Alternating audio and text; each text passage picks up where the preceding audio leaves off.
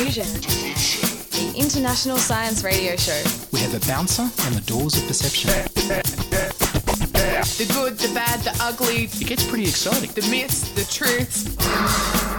Toxicology. Astroseismology. Magnetism. The dark side. Genetically engineered potatoes. Planetoid. Planetoid. I love that word.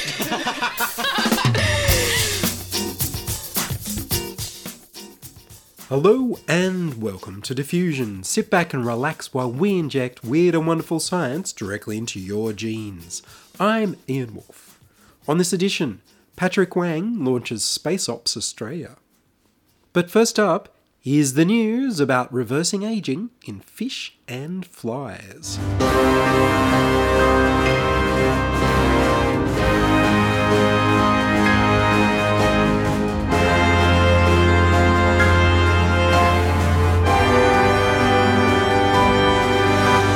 Fish gut rejuvenation. Researchers at the Max Planck Institute for Biology of Aging in Cologne, Germany, showed that middle-aged killifish fed gut bacteria from young killifish lived 41% longer and were more active. Turquoise killifish reach sexual maturity at 3 weeks old and die after a few months. The turquoise killifish lives in temporary ponds that form during rainy seasons in Mozambique and Zimbabwe. As we age, humans and mice tend to lose some of the diversity in our microbiomes, developing a more uniform community of gut microbes, with unhealthy species rising to take over when we're elderly. The same loss of gut microbe diversity happens to killifish. The team first treated the middle-aged fish with antibiotics to clear out their gut flora, as would happen in fecal transplant therapy for humans. Next, for 12 hours, the researchers placed the treated middle-aged fish in a sterilised aquarium containing the gut contents of young fish. The middle-aged killifish probed and bit at the gut contents to see whether it was food, which caused them to ingest the microbes, even though they didn't actually eat the young fish gut contents. The researchers found that the transplanted microbes successfully recolonised the guts of the middle-aged killifish that had been in the tank with them. At the advanced age of 16 weeks old, the gut microbiomes of fish that had received young microbes still resembled those of 6-week-old fish. The treated killifish darted around their tanks more frequently than other elderly fish, with activity levels more like 6-week-old fish. By contrast, gut microbes from older fish had no effect on the lifespans of younger fish. The treated fish's median lifespans were 41% longer than fish exposed to microbes from middle-aged animals, and 30% longer than fish that received no treatment. Antibiotics alone also lengthened the fish's lifespan, but to a lesser extent. Why does it work? Researchers guess that maybe the immune system wears out with age, allowing harmful microbes to crowd out healthy ones. Or perhaps the young microbes are directly helping the immune system. Or the microbes turn from helpful to nasty when they sense that their host's life hasn't got much longer to go, as a way of maximising their own survival. The researchers hope that their work will provide a key to slowing the onset of age-associated diseases in humans by specifically targeting the gut microbiome. At the Buck Institute for Research on Aging in Novato, California, researchers are swapping the gut microbes of fruit flies to see if there's an effect on aging. And at Dalhousie University in Halifax, researchers are swapping the gut microbes of old and young mice. Perhaps someday we'll freeze a sample of our own gut bacteria when we're young and healthy to have transplanted when we're middle-aged. Transplants of feces from healthy humans to people with Clostridium difficile infections has been thoroughly proved effective over decades of research. But the ick factor has stopped it being widely experimented with.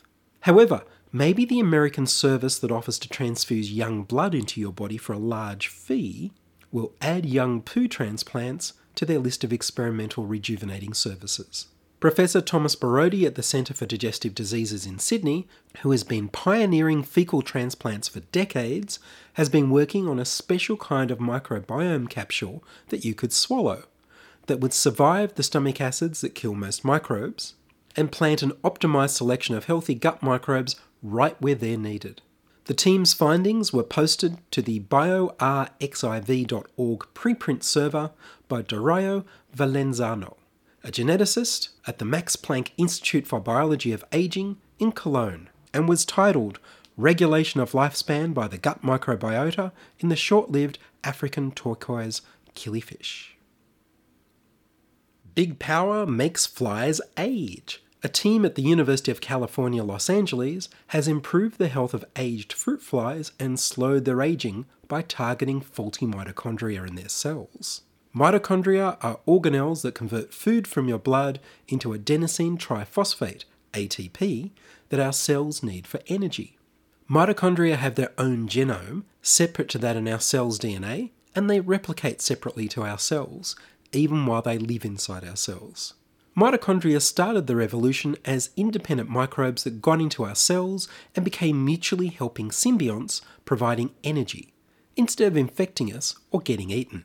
Mitochondria often become damaged with age, and as people grow older, those damaged mitochondria tend to accumulate in the brain, muscles, and other organs. If the damaged mitochondria aren't eliminated, then they can contribute to a wide range of age-related diseases.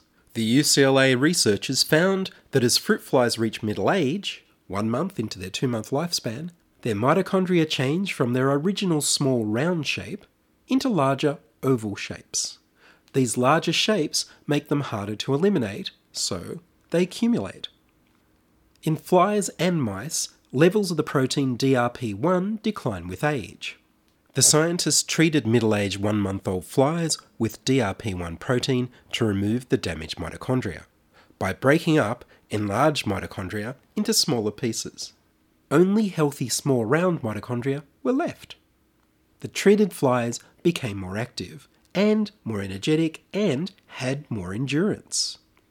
Following the treatment, female flies lived 20% longer, while males lived 12% longer, on average. 7 days of treatment was enough to effectively rejuvenate the flies and give them stronger muscles. Fruit flies suffer from leaky intestines as a disease of old age, as do worms, mice, and monkeys. The researchers found that this disease was delayed after the flies were treated with the DRP1 protein. The researchers hoped to find a way to mimic the action of DRP1 in a drug that humans could take to add extra healthy years to our lives. In the next experiment, the researchers turned off the ATG1 gene, rendering the fly cells unable to eliminate the damaged mitochondria. The result was that giving the flies DRP1 didn't help them. While DRP1 breaks up enlarged mitochondria, the ATG1 gene is needed to dispose of the damaged ones. In the final experiment, the researchers turned off a protein in middle-aged fruit flies called MFN that enables mitochondria to fuse together into larger pieces. This treatment also extended the flies' lives and improved their health. You can either break up the mitochondria with DRP1 or prevent them from fusing by inactivating MFN. Both have the same effect of making the mitochondria smaller, which gives the flies an extended and healthier lifespan. The paper was published in the journal Nature Communications and was titled Promoting DRP1-Mediated Mitochondrial Fission in Midlife Prolongs Healthy Lifespan of Drosophila melanogaster.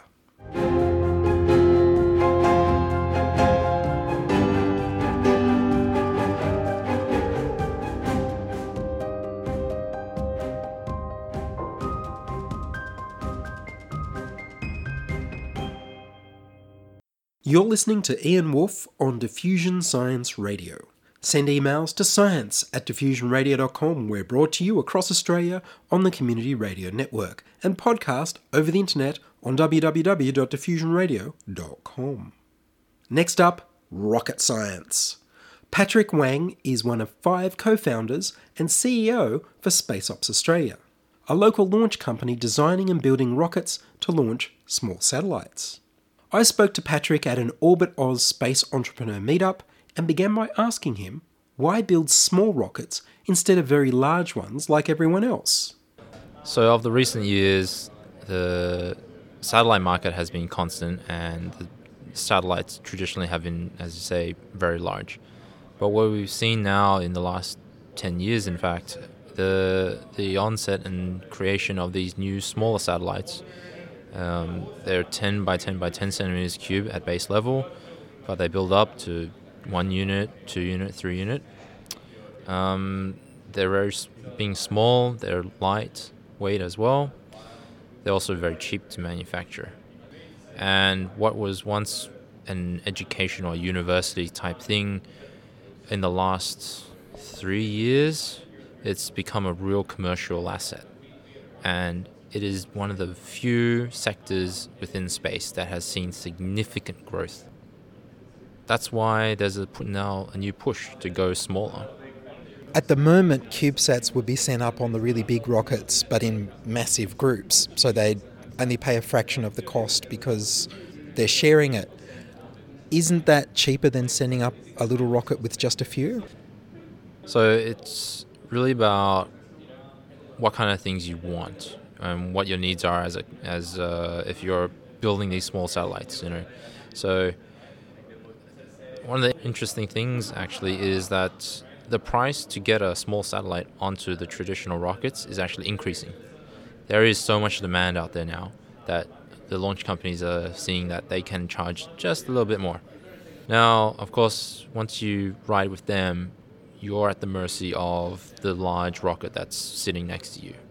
They say when we launch, they say where we go, what altitude. And, that's something you don't really get a say in. And if you have a mission-specific requirement to say we need to be somewhere at this type of orbit, well, I'm sorry, that's not going to be their priority. So with a smaller launch vehicle, we can afford that option to these smaller satellite developers. Our launch times are going to be much faster. Cost-wise, we will be working very hard to make it competitively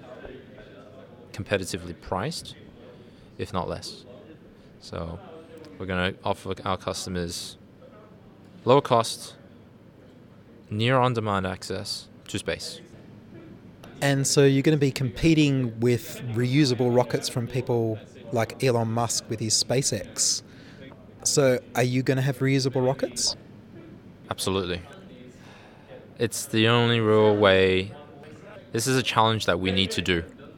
If we want to provide access to space for everybody, we need to solve this problem. SpaceX is on their way. They've done their first stage recovery. Once they achieve their second stage recovery, it's a whole different ball game for space. So for us in small launch, the economies of it is if we build one, throw it away, it's very expensive.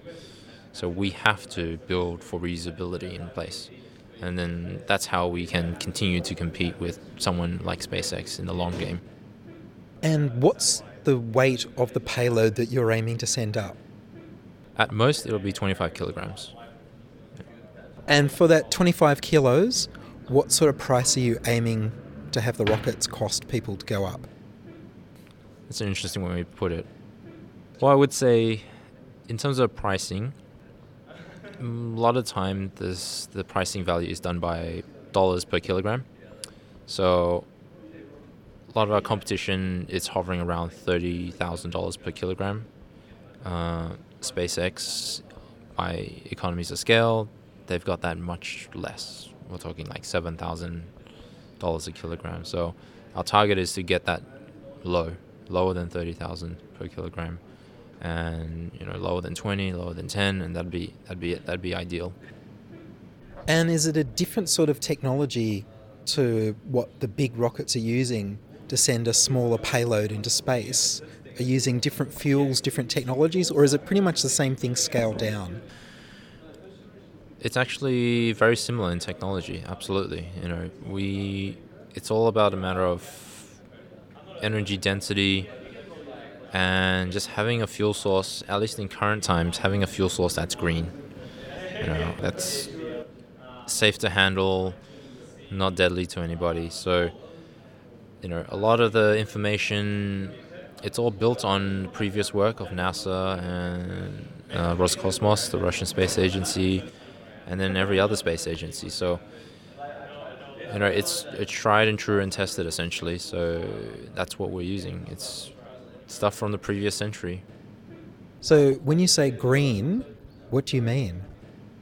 So rather than using, let's say, hydrogen peroxide, for example, incredibly toxic, we use kerosene combined with the oxygen. So it makes it a bit more friendly to the environment.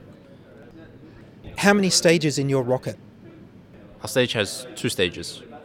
Primary stage, of course, gives maximum boost, fight the gravity, and then second stage, we'll take it to orbit and do the final course corrections as well. And where would you be launching from? That's a very good question. Ideally, we'll be in northern part of Australia, so we're looking at North Queensland, Northern Territory even. If we can get any further, then that'd be great, but we'd like to stay on the mainland, mainly because we have access to towns, industries there. It's easier to transport, our oxygen, for example, whatever hardware we need. Our vehicle's being designed to be easy to transport. We can send it on road even. So, not having to fight an ocean to get to somewhere, not having to handle all the nightmare of logistics of getting things to a sea platform. That's why we prefer to be on the mainland, Australia, and be as close to the equator as possible. And you want to be close to the equator for a bit of an assist? Yes, absolutely. We want the mass of the Earth to kind of throw its body weight around and, give us that little bit more kick. So can you explain that for people who haven't heard of why you want to launch from an equator? So the Earth is rotating on an axis, and that rotational spin can be applied to the object once we lift off. So at the equator, the spin is the strongest, and so once we launch from there, we get that little bit of extra boost, and that makes for a much more efficient rocket. When did you start? We started at the 2017. We actually came together during the end of 2016, so that was December-ish. And yeah, it started 2017, we incorporated, and that was it. We've been at it ever since. And you've already started testing some of your motors? Yeah, so we got into an incubator called Incubate at the University of Sydney, and at that time we were given $5,000, and we figured that was the thing to do. Build an engine, get out there, just make it happen. Let's see some fire. So that was it. 14 weeks. We looked at all the technical documents, did some drawings, got it made, CNC machines, this and that. Found a friend with a contact out in Bathurst. We went out there, tested it. Oh, that was a long day. It's 4 a.m. to 9 p.m. We were at it. And yeah, at the end of the day, we got that thing throwing fire. And when do you expect you might have your first actual flight with your rocket? Actual flight will be kind of suborbital. It'll only be a few kilometers. We expect that to be in 2018. With actual getting to space, touching space, over 100 kilometers, hopefully 2019. When your rockets return, how are they coming back? So our plan of attack is to work with a method of decelerating used on some of the Mars missions. So they call it aerobraking, and it's just the spacecraft skims the planet's atmosphere and uses the atmosphere to decelerate. So our vehicle is being designed to have a flight re-entry, so a glide re-entry system. Of course, we'll be traveling very quickly. We don't want to be burning up. So we expect to be aerobraking over some period of time. We can resist high temperatures, of course, but to an extent. So it's a careful engineering challenge to find the right path, find the right amount of time to re-enter Earth's atmosphere and then come back on autopilot, essentially. So we want to fly it back into somewhere. And I imagine it's an expensive business to start up. I mean, just merely to get the licenses to be able to launch, especially since you're not just making satellites, you're making the most dangerous and biggest part, the rocket. Is that a difficult thing for a new company? In our current environment, absolutely is. The current rules are you need a space license and then a launch permit, two separate things. The license, the space license, gives you power to actually operate a facility, launch a vehicle. That's $400,000. And then year after year, it's like $190-something thousand. It's a very high bar. It's very prohibitive for a small launch company. But it's something we hope will be changing in the near future. And it kind of aligns with our timeline, I believe. So what we're doing is costly, yes. We're expecting at least $5 million to do the full test program. But compared to trying to build a traditional launch vehicle where you need hundreds of millions of dollars, thousands upon thousands of hours of time, this is possibly one of the cheapest ways for us to get to space. Indigenously, like natively, like have our own means to reach space.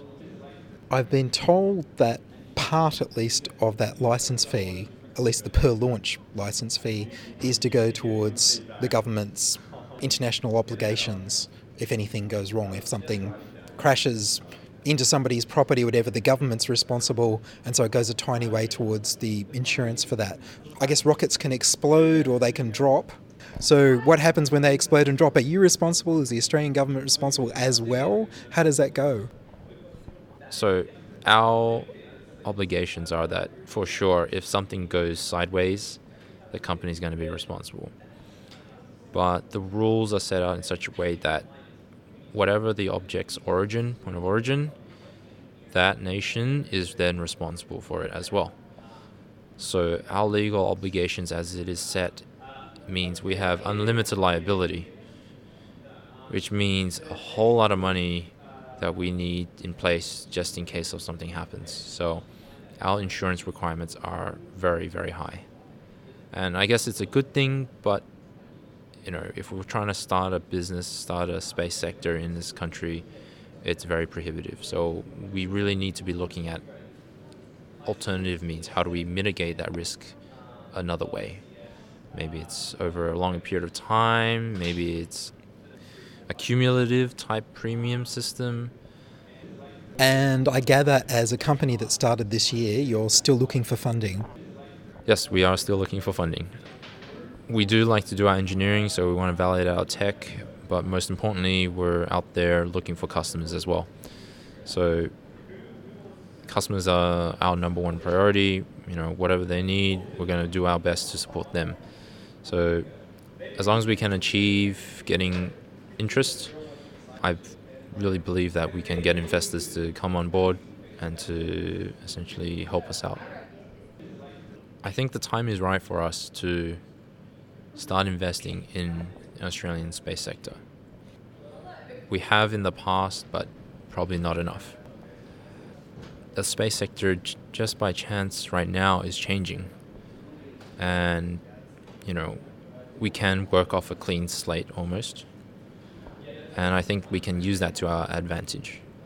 It'll really, we can tailor make a space sector, a space agency that'll fit the future of space. So I think the time is right for us to commit more as a society, with government on board as well. It's just there waiting for us. Well, Patrick, thank you very much. Thank you. That was Patrick Wang, CEO of SpaceOps Australia, designing and building little rockets to launch little satellites much faster and cheaper than everyone else. Find out more at spaceops.com.au. What you know, what you understand. What courses are you taking next year? I was just trying to imagine the look on Mr. Bristow's face if he thought somebody had enrolled in general science just to get ready to go to the moon. We are getting a little off the beam, aren't we? But only because we were talking about the moon. And that's all from us this week on Diffusion. Would you like to hear your voice on radio? Record a voice memo on your phone or use the voicemail tab on the website. We need more people contributing stories to Diffusion. Send your contributions, opinions, helpful suggestions and donations to science@diffusionradio.com. That's science@diffusionradio.com. And please do send me an email so I know you're listening and you'd like to hear more episodes. Please like the Diffusion Science Radio page on Facebook and rate us on iTunes. Tell your friends. Follow me on Twitter @IanWolf. Join my patrons in supporting the show at patreon.com/diffusionradio. The news music was Rhinos Theme by Kevin MacLeod of Incompetech.com. Check-in production was Charles Willock. I produce Diffusion, which is broadcast around Australia to 27 stations on the Community Radio Network, including 2 RBM in the Blue Mountains of New South Wales, 8CCC in Alice Springs and Tennant Creek, 2 MVR in Nambucca Valley, and 3 MBR in the Mallee Border districts of Victoria and South Australia. Diffusion is syndicated globally on the National Science Foundation's Science 360 internet radio station and also on astronomy.fm. Subscribe to the podcast on the Diffusion website, www.diffusionradio.com. That's www.diffusionradio.com, and check the website for links, photos and videos about this week's show. If you enjoyed the show, you can explore more than 900 previous episodes archived on diffusionradio.com, where the shows are labelled by keywords so you can focus in on the stories you want to hear. Subscribe to the Diffusion YouTube channel at youtube.com/c/diffusionradio. I'm Ian Wolf. Join us inside your audio device of choice for more science wondering next week on Diffusion Science Radio. Science is fun. It helps you to learn, to know, and to appreciate. When you study science, you may go on field trips. You discover the marvelous interrelationships between all living things. You learn to read the history of the Earth as it is written in rocks and fossils. You find out what makes things tick, everything from a molecule to a living organism. In the study of science is found the most useful and satisfying knowledge of man. Knowledge of his physical world, its past, its present, and its future. And in your moments of relaxation, now and in the years to come, you will find the study of science leading you into fascinating pursuits. Photography, collecting. Why study science? Study science because you will find in the study of science a richer, more rewarding life.